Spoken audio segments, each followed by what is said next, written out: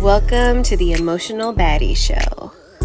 If you're a queen who feels and feels deeply, then you're in the right place. I'm your host, Kat Munoz, and in this podcast, we'll explore how life becomes easier when you lean into your feelings and use them to work for you rather than against you. Your emotions are not who you are, so even if you're a saddie from time to time, that does not make you any less of a baddie. I'm going to teach you how to use your emotions to deepen your relationships and to become the sexiest, most expressed version of you. It's time that we start making the most of this human experience and recognize that feeling is a superpower.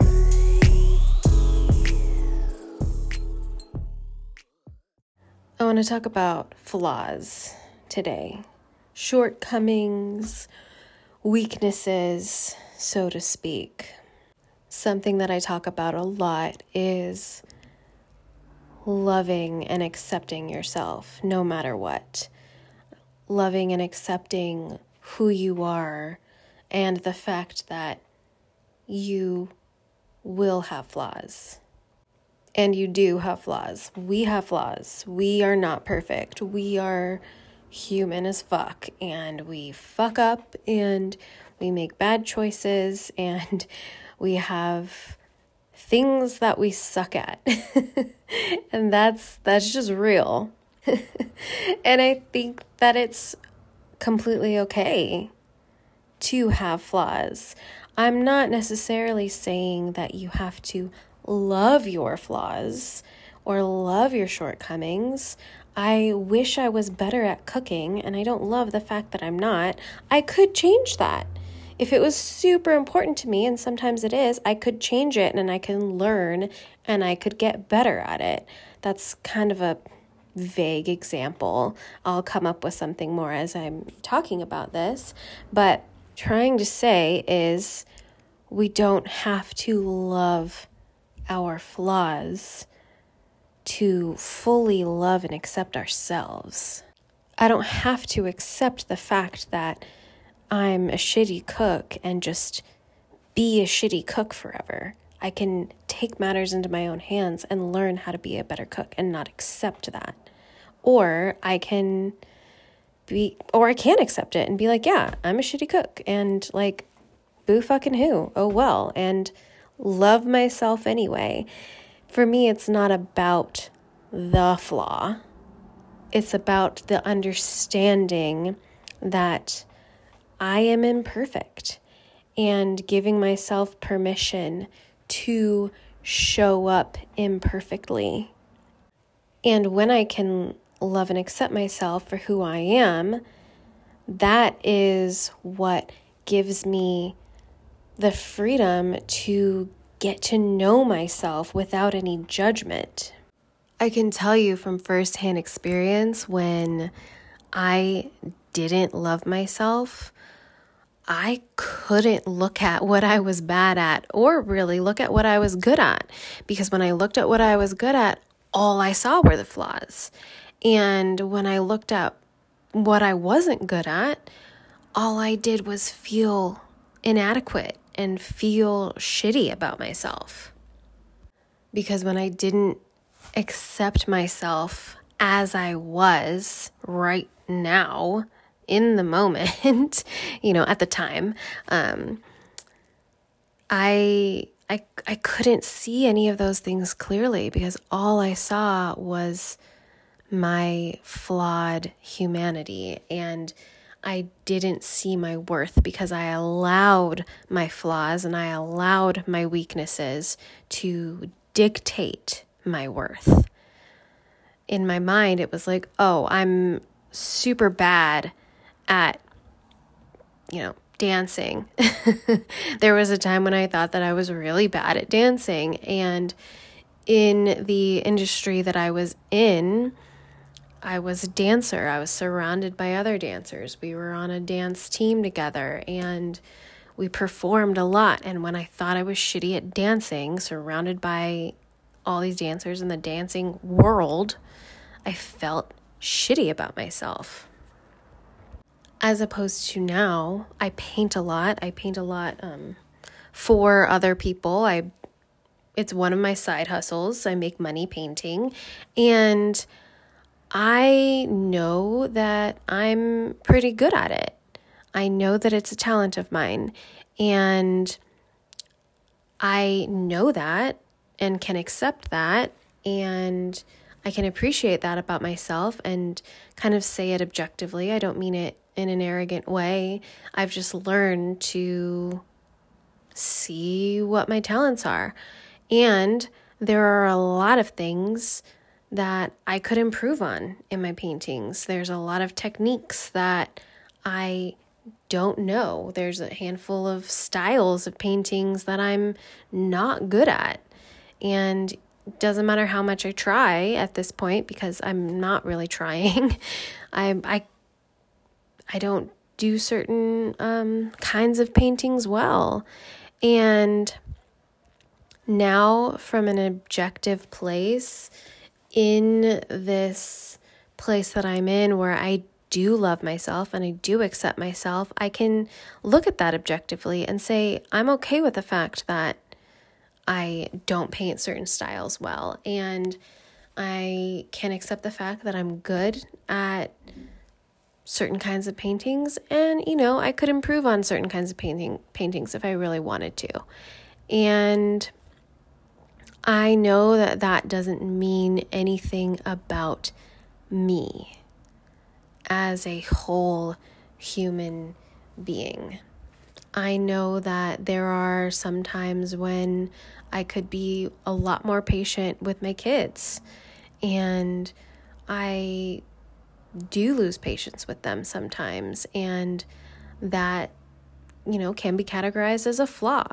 And I know now that whereas before I would get so hard on myself and so down on myself and, punish myself for days if I lost patience with my kids, and it affected me and it affected them, like when I was punishing myself, when I was on that, self-deprecating, punishment for those few days, it affected the energy of my entire house.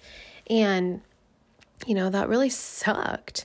And now I can say, okay, do I want to cultivate more patience with my kids? Absolutely. And also, I can still love and accept myself where I'm at right now. And those times, those moments when I do lose patience with them, I don't have to punish myself for it. I can see it, I can recognize it, and I can say, okay, that wasn't okay. I made a mistake. I can apologize to them. I can take accountability and move on from it. We have this inner voice, this inner critic that's telling us what we're doing wrong, that's telling us where we're falling short. And I don't know if that ever goes away. But what I have learned about that inner critic is that oftentimes that voice isn't my voice. Oftentimes that has come from beliefs that were put onto me, from things that I've learned from society or from teachers or from parents or other people, and trying to live up to expectations that were never mine to begin with. And sometimes I have this inner voice telling me that, hey, you're not really good at this. Hey, you could be better at this. Hey, you could do a little bit more research on this thing rather than just diving in without really thinking about it or considering it first, because sometimes you can be a little impulsive. And that's true. And that's real. And that's why I think that it's important to listen to your inner critic with an aspect of curiosity and an aspect of observation, because that's how you determine which voice it is.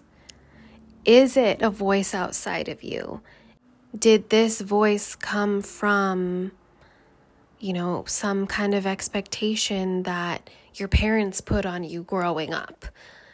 Is this voice coming from you trying to live up to the role as a mom or a wife?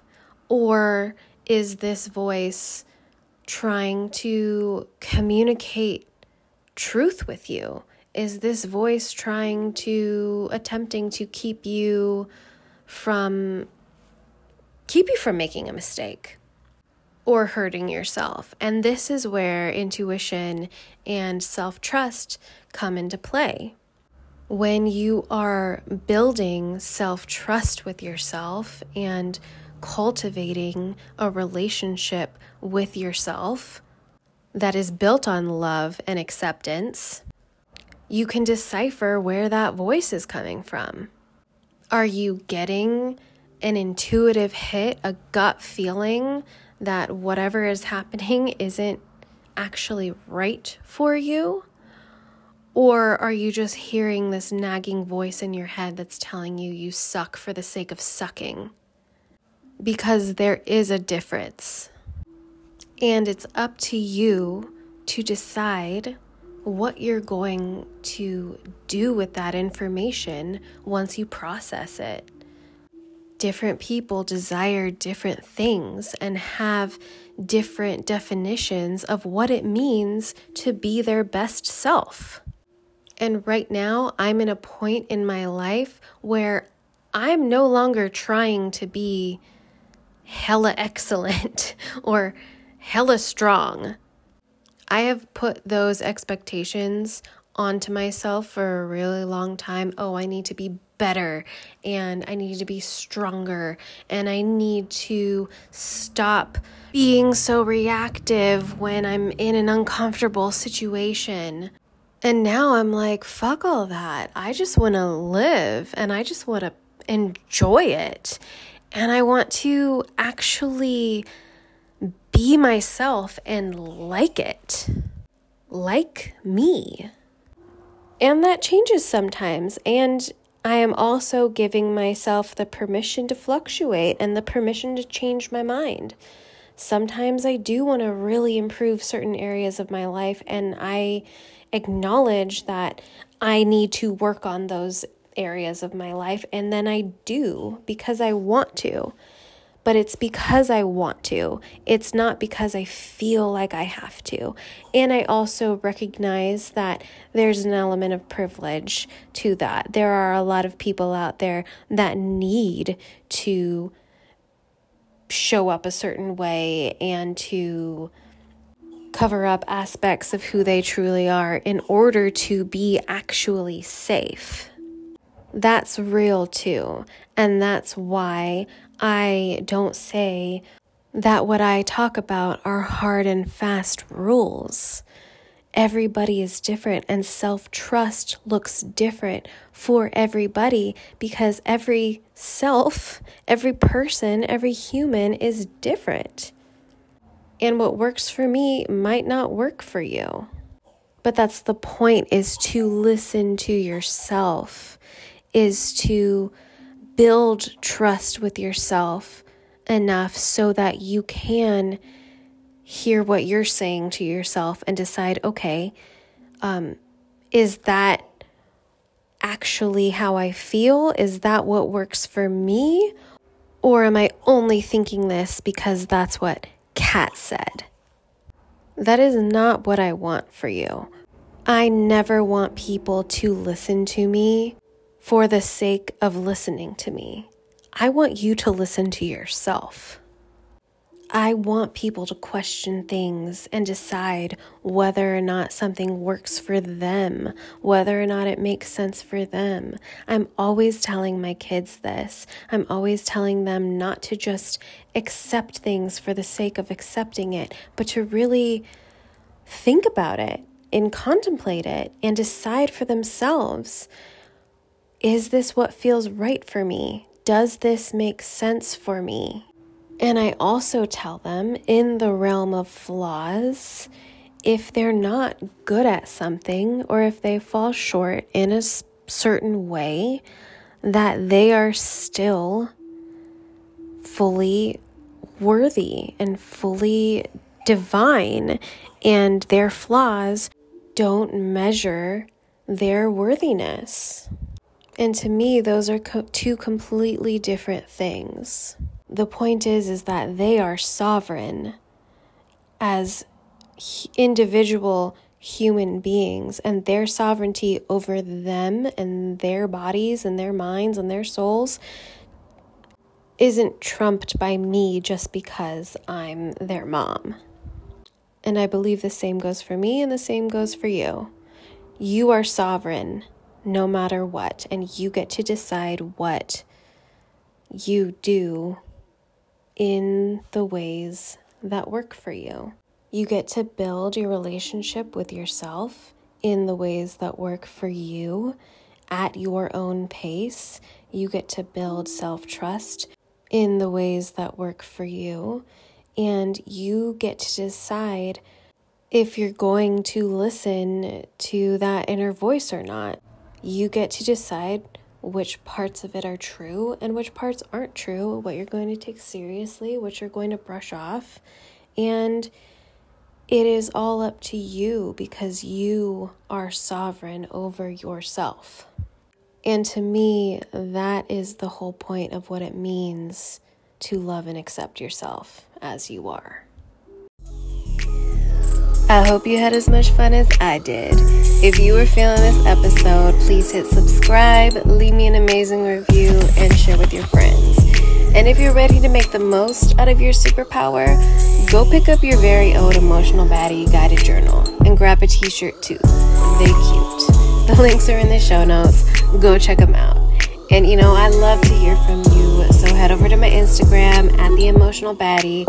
Say what's up. I can't wait to connect with you. With that, I am signing off. Catch you on the next episode. All my love.